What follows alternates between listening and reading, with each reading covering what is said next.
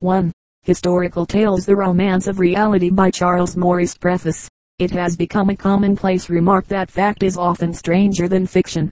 It may be said, as a variant of this, that history is often more romantic than romance. The pages of the record of man's doings are frequently illustrated by entertaining and striking incidents, relief points in the dull monotony of everyday events, stories fitted to arouse the reader from languid weariness and stir anew in his veins the pulse of interest in human life. There are many such dramas on the stage of history, life scenes that are pictures in action, tales pathetic, stirring, enlivening, full of the element of the unusual, of the stuff the novel and the romance are made of, yet with the advantage of being actual fact. Incidents of this kind have proved as attractive to writers as to readers. They have dwelt upon them lovingly, embellished them with the charms of rhetoric and occasionally with the inventions of fancy, until what began as fact has often entered far into the domains of legend and fiction. It may well be that some of the narratives in the present work have gone through this process. If so, it is simply indicative of the interest they had awakened in generations of readers and writers. But the bulk of them are fact, so far as history in general can be called fact, it having been our design to cull from the annals of the nations some of their more stirring and romantic incidents, and present them as a gallery of pictures that might serve to adorn the entrance to the temple of history, of which this work is offered as in some sense an illuminated antechamber. As such, it is hoped that some pilgrims from the world of readers may find it a pleasant halting place on their way into the far extending aisles of the great temple beyond. The Aeneid and the Vikings. The year 1000 AD was one of strange history. Its advent threw the people of Europe into a state of mortal terror. 10 centuries had passed since the birth of Christ. The world was about to come to an end. Such was the general belief.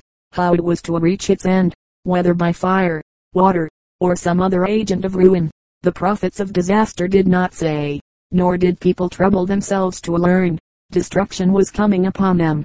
That was enough to know. How to provide against it was the one thing to be considered. Some hastened to the churches, others to the taverns. Here prayers went up, there wine went down. The petitions of the pious were matched by the ribaldry of the profligate.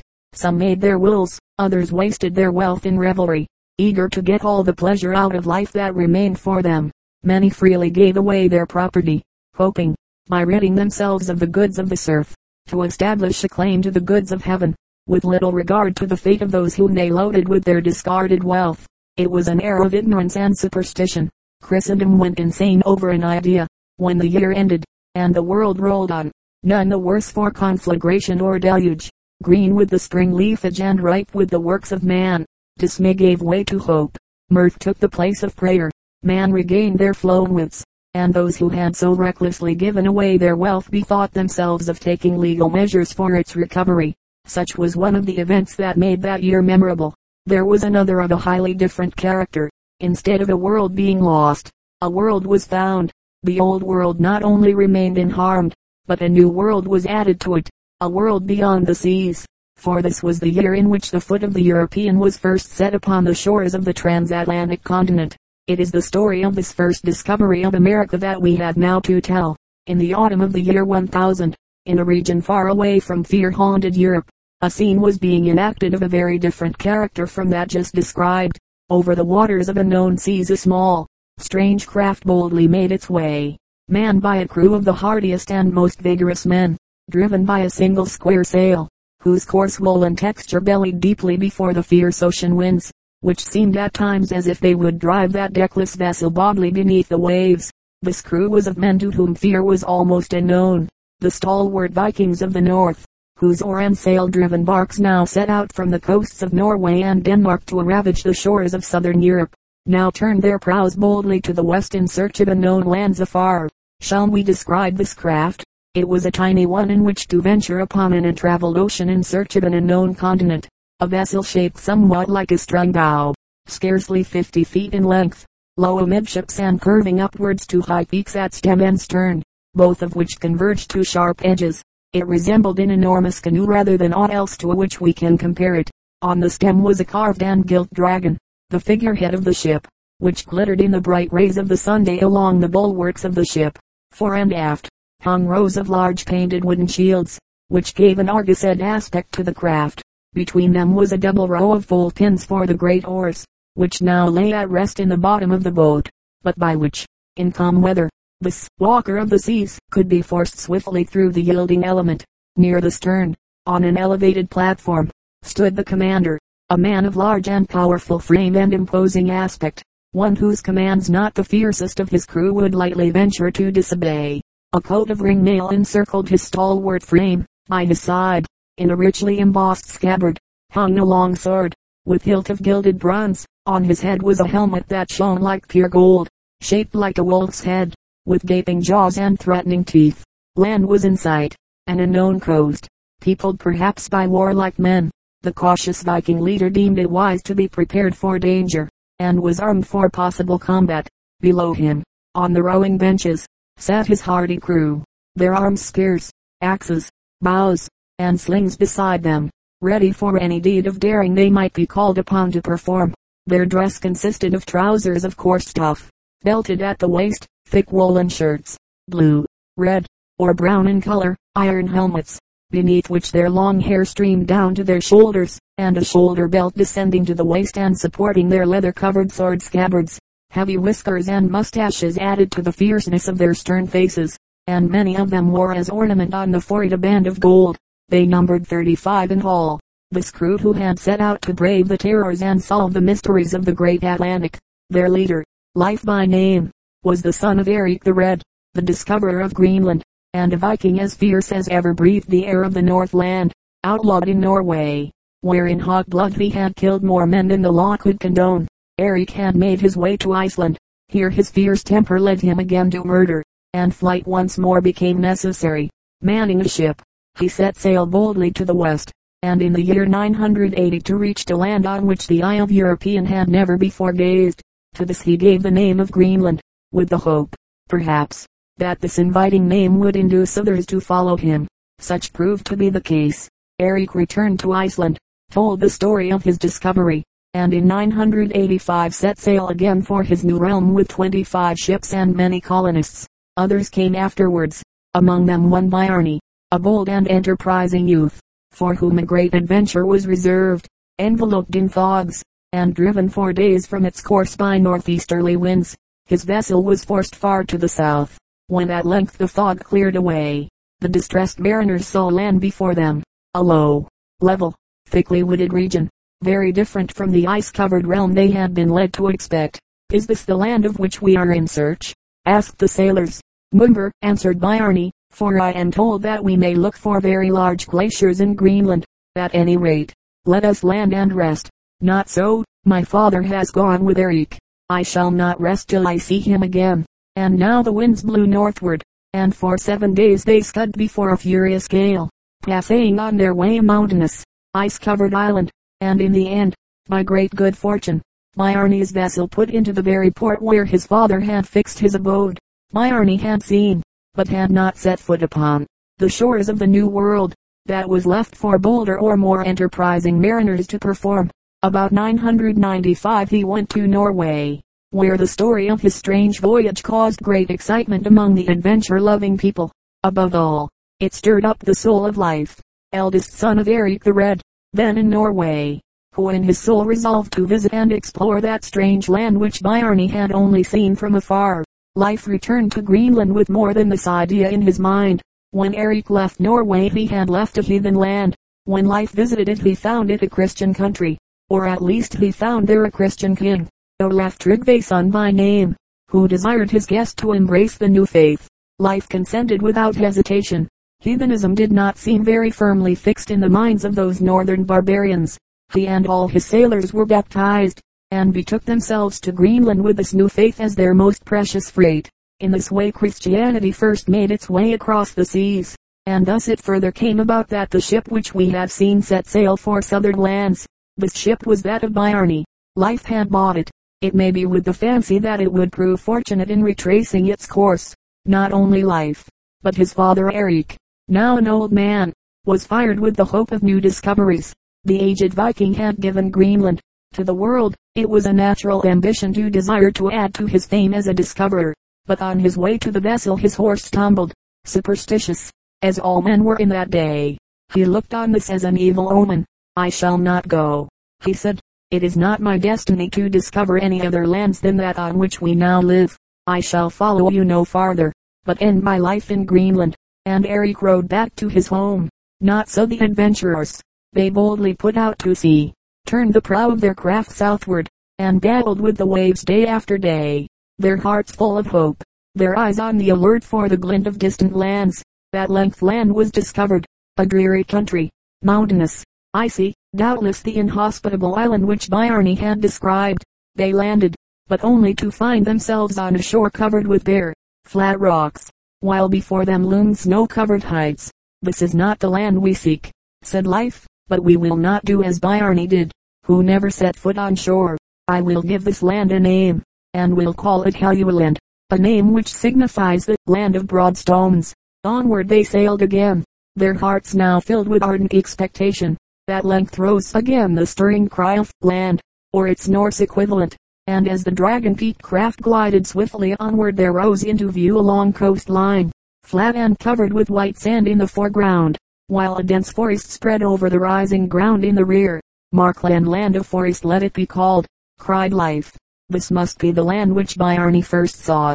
We will not be like him, but will set foot on its promising shores." They landed, but tarried not long. Soon they took ship again, and sailed for 2 days out of sight of land. Then there came into view an island, with a broad channel between it and the mainland. Up this channel they laid their course, and soon came to where a river poured its clear waters into the sea. They decided to explore the stream. The boat was lowered and the ship towed up the river, until, at a short distance inland, it broadened into a lake. Here, at Leif's command, the anchor was cast, and their good ship, the pioneer in American discovery, came to a rest within the inland waters of the New World. Not many minutes passed before the hardy mariners were on shore, and eagerly observing the conditions of their new discovered realm. River and lake alike were full of salmon, the largest they had ever seen, a fact which agreeably settled the question of food. The climate seemed deliciously mild, as compared with the icy shores to which they were used. The grass was but little withered by frost, and promised a winter supply of food for cattle. Altogether they were so pleased with their surroundings that Leif determined to spend the winter at that place, exploring the land so far as he could.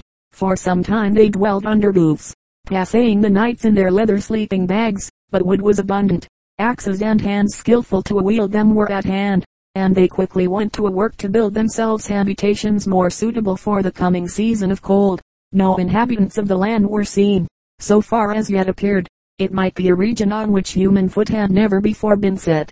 But Leif was a cautious leader. He bade his men not to separate until the houses were finished. Then he divided them into 2 parties, left one to guard their homes and their ship, and sent the other inland to explore. "Beware, though," he said, "that you risk not too much. We know not what perils surround us. Go not so far inland but that you can get back by evening, and take care not to separate." Day after day these explorations continued, the men plunging into the forest that surrounded them and wandering far into its hidden recesses, each evening bringing back with them some story of the marvels of this new land, or some sample of its productions strange to their eyes. An evening came in which one of the explorers failed to return. He had either disobeyed the injunctions of Leif and gone too far to get back by evening, or some peril of that unknown land had befallen him. This man was of German birth, Tyrker by name, a southerner who had for years dwelt with Eric and been made the foster father of Leif, who had been fond of him since childhood. He was a little, wretched looking fellow, with protruding forehead, and steady eyes, and tiny face, yet a man skilled in all manner of handicraft. Leif, on learning of his absence, upbraided the men bitterly for losing him, and called on 12 of them to follow him in search. Into the forest they went, and before long had the good fortune to behold Tyrker returning. The little fellow, far from showing signs of disaster, was in the highest of spirits, his face radiant with joy. "How now, foster father," cried Leif, "why are you so late, and why have you parted from the others?" Tyrker was too excited to answer. He rolled his eyes wildly and made wry faces. When words came to him, he spoke in his native German, which none of them understood. Joy seemed to have driven all memory of the language of the North from his mind. It was plain that no harm had come to him. On the contrary, he seemed to have stumbled upon some landfall of good luck. Yet some time passed before they could bring him out of his ecstasy into reason. I did not go much farther than you," he at length called out, in their own tongue, "and if I am late I had a good excuse. I can tell you news." "What are they?" "I have made a grand discovery. See, I have found vines and grapes," and he showed them his hands filled with the purple fruit. "I was born in a land where grapes grow in plenty, and this land bears them. Behold what I bring you." The memory of his childhood had driven for the time all memory of the Norse language from his brain. Grapes he had not seen for many years, and the sight of them made him a child again. The others beheld the prize with little less joy. They slept where they were that night, and in the morning followed Tyrker to the scene of his discovery, where he gladly went to the arbor like vines, laden thickly with wild grapes, a fruit delicious to their unaccustomed palates. "This is a glorious find," cried Leif. "We must take some of this splendid fruit north. There are two kinds of work now to be done. One day you shall gather grapes, the next you shall cut timber to freight the ship. We must show our friends north what a country we have found. As for this land, I have a new name for it. Let it be called Vinland, the land of grapes and wine." After this discovery there is little of interest to record. The winter, which proved to be a very mild one, passed away, and in the spring they set sail again for Greenland, their ship laden deeply with timber, so full a treasure in their treeless northern home, while the long boat was filled to the gunwale with the grapes they had gathered and dried. Such is the story of the first discovery of America, as told in the sagas of the North. Leif the Lucky was the name given the discoverer from that time forward. He made no more visits to Vinland, for during the next winter his father died, and he became the governing head of the Greenland settlements. But the adventurous Northmen were not the men to rest at ease with an untrodden continent so near at hand. Thorvald, Leif's brother, one of the boldest of his race, determined to see for himself the wonders of Vinland. In the spring of 1002 he set sail with 30 companions, in the pioneer ship of American discovery, the same vessel which Bjarne and Leif had made famous in that service, and luckily the records fail to give us the name of this notable ship. Steering southward, they reached in due time the lake on whose shores Leif and his crew had passed the winter. The buildings stood unharmed, and the new crew passed a winter here, most of their time being spent in catching and drying the delicious salmon which thronged river and lake. In the spring they set sail again, and explored the coast for a long distance to the south. How far they went we cannot tell. For all we know of their voyages that nearly everywhere they found white sandy shores and a background of unbroken forest.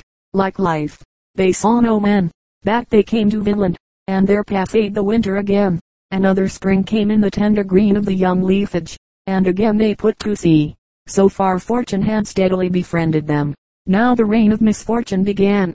Not far had they gone before the vessel was driven ashore by a storm, and broke her keel on a protruding shoal. This was not a serious disaster. A new keel was made, and the old one planted upright in the sands of the coast. "We will call this place Kielorness, Kiel Cape," said Thorvald. On they sailed again, and came to a country of such attractive aspect that Thorvald looked upon it with longing eyes.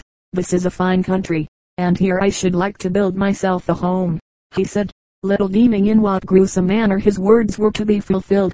For now, for the first time in the story of these voyages, are we told of the natives of the land, the Skrulings, as the Norsemen called them, passing the cape which Thorvald had chosen for his home. The mariners landed to explore the shore, and on their way back to the ship saw, on the white sands, 3 significant marks. They were like those made by a boat when driven ashore.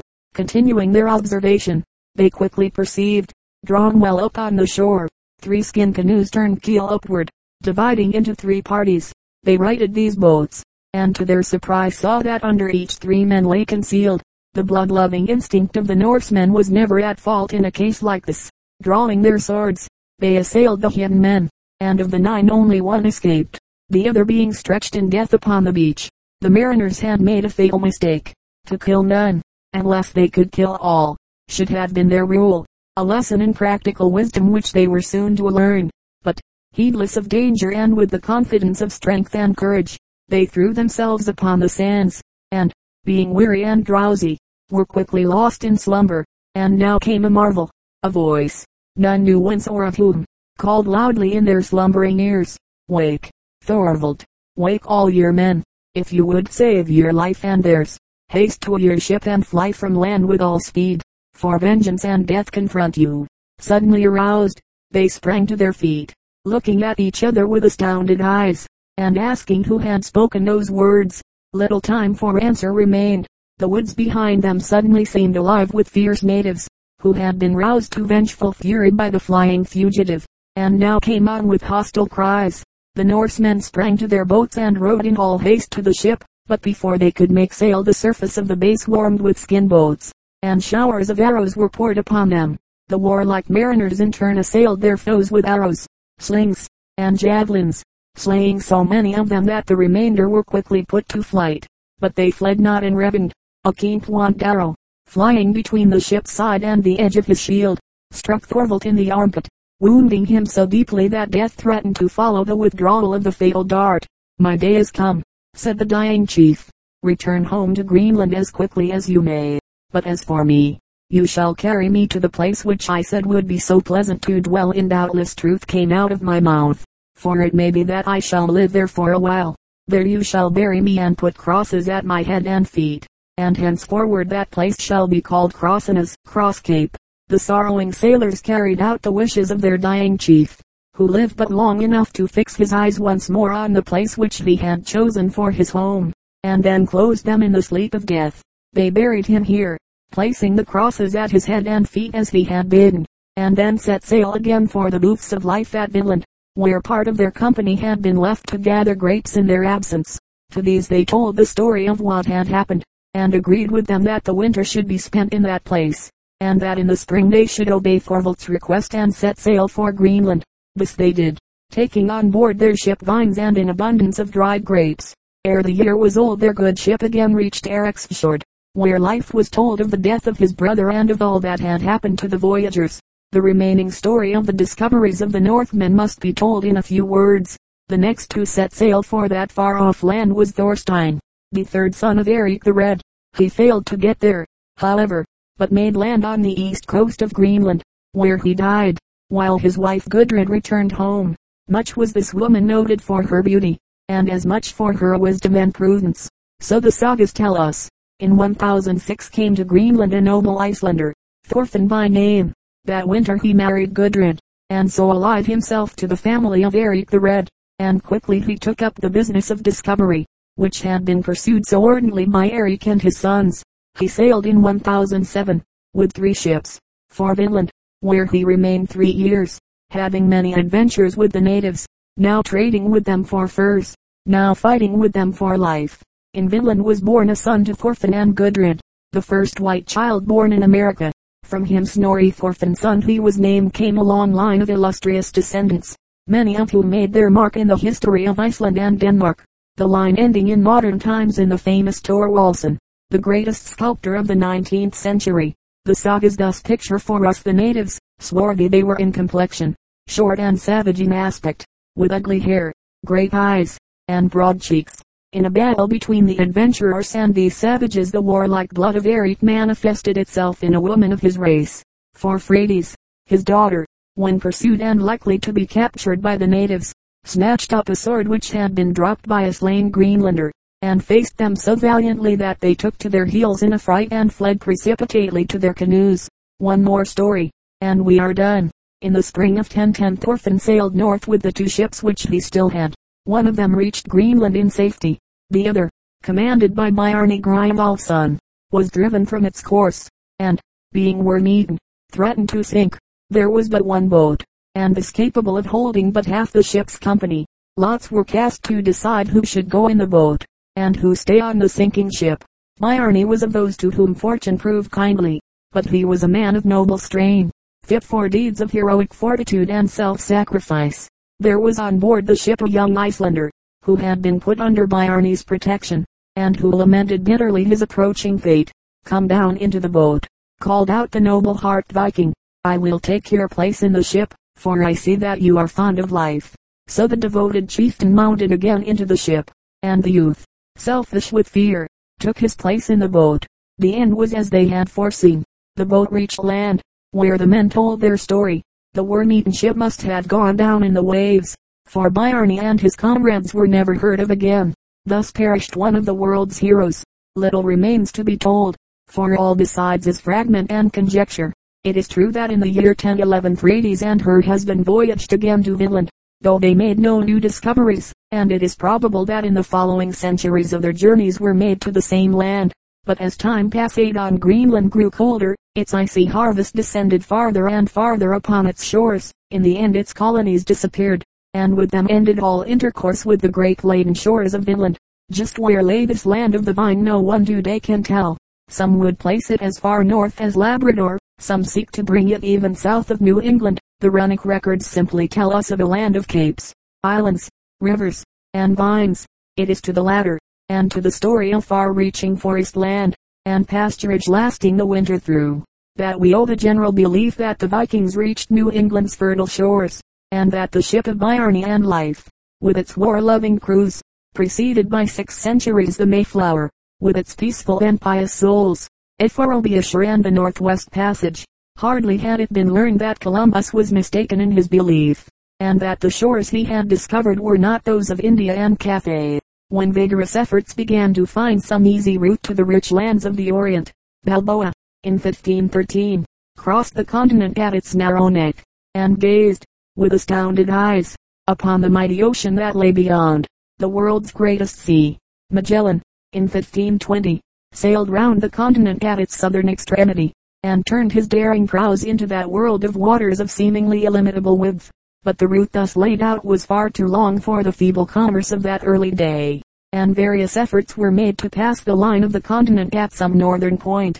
The great rivers of North America, the James, the Hudson, and others, were explored in the eager hope that they might prove to be liquid canals between the two great seas. But a more promising hope was that which hinted that America might be circumnavigated at the north as well as at the south, and the Pacific be reached by way of the icy channel of the northern seas. This hope, born so long ago, has but died out in our own days. Much of the most thrilling literature of adventure of the 19th century comes from the persistent efforts to traverse these perilous Arctic Ocean wastes. Let us go back to the oldest of the daring navigators of this frozen sea, the worthy knight Sir Martin Frobisher, and tell the story of his notable efforts to discover a Northwest Passage, the only thing left undone, as he quaintly says, whereby a notable mind might become famous and fortunate. As an interesting preface to our story we may quote from that curious old tome, Purchas His Pilgrimage, the following quaintly imaginative passage. How shall I admire your valor and courage, ye marine worthies, beyond all names of worthiness, that neither dread so long either presence nor absence of the sun, nor those foggy mists, tempestuous winds, cold blasts, snows and highly in the air, nor the unequal seas, where the Tritons and Neptune's self would quake with chilling fear to behold such monstrous icy islands, mustering themselves in those watery plains, where they hold a continual civil war, rushing one upon another, making winds and waves give back, nor the rigid, ragged face of the broken lands, sometimes towering themselves to a lofty height, to see if they can find refuge from those snows and colds that continually beat them, sometimes hiding themselves under some hollow hills or cliffs, sometimes sinking and shrinking into valleys, looking pale with snows and falling in frozen and dead swoons, sometimes breaking their necks into the sea, rather embracing the waters than the air's cruelty, and so on with the like labored fancies. Great God, he concludes, to whom all names of greatness are little, and less than nothing, let me in silence admire thy greatness, that in this little heart of man not able to serve a kite for a breakfast hast placed such greatness of spirit as the world is too little to fill. Thus in long-winded need of praise writes Master Samuel Purchas, of those bold mariners of whom he speaks our worthy knight, Sir Martin, is one of the first and far from the least. An effort had been made to discover a Northwest Passage to the Pacific as early as 1527, and another 9 years later, but these were feeble attempts, which ended in failure and disaster, and discovered nothing worthy of record. It was in 1576 that Frobisher, one of the most renowned navigators of his day, put into effect the project he had cherished from his youth upward, and for which he had sought aid during 15 weary years, that of endeavoring to solve the ice-locked secret of the Arctic seas. The fleet with which this daring adventure was undertaken was a strangely insignificant one, consisting of 3 vessels which were even less in size than those with which Columbus had ventured on his great voyage. 2 of these were but of 20 tons burden each, and the third only of 10, while the aggregate crews numbered but 35 men. With this tiny squadron, less in size than a trio of fishing smacks, the daring adventurer set out to traverse the northern seas and face the waves of the great Pacific, if fortune should open to him its gates. On the 11th of July, 1576, the South,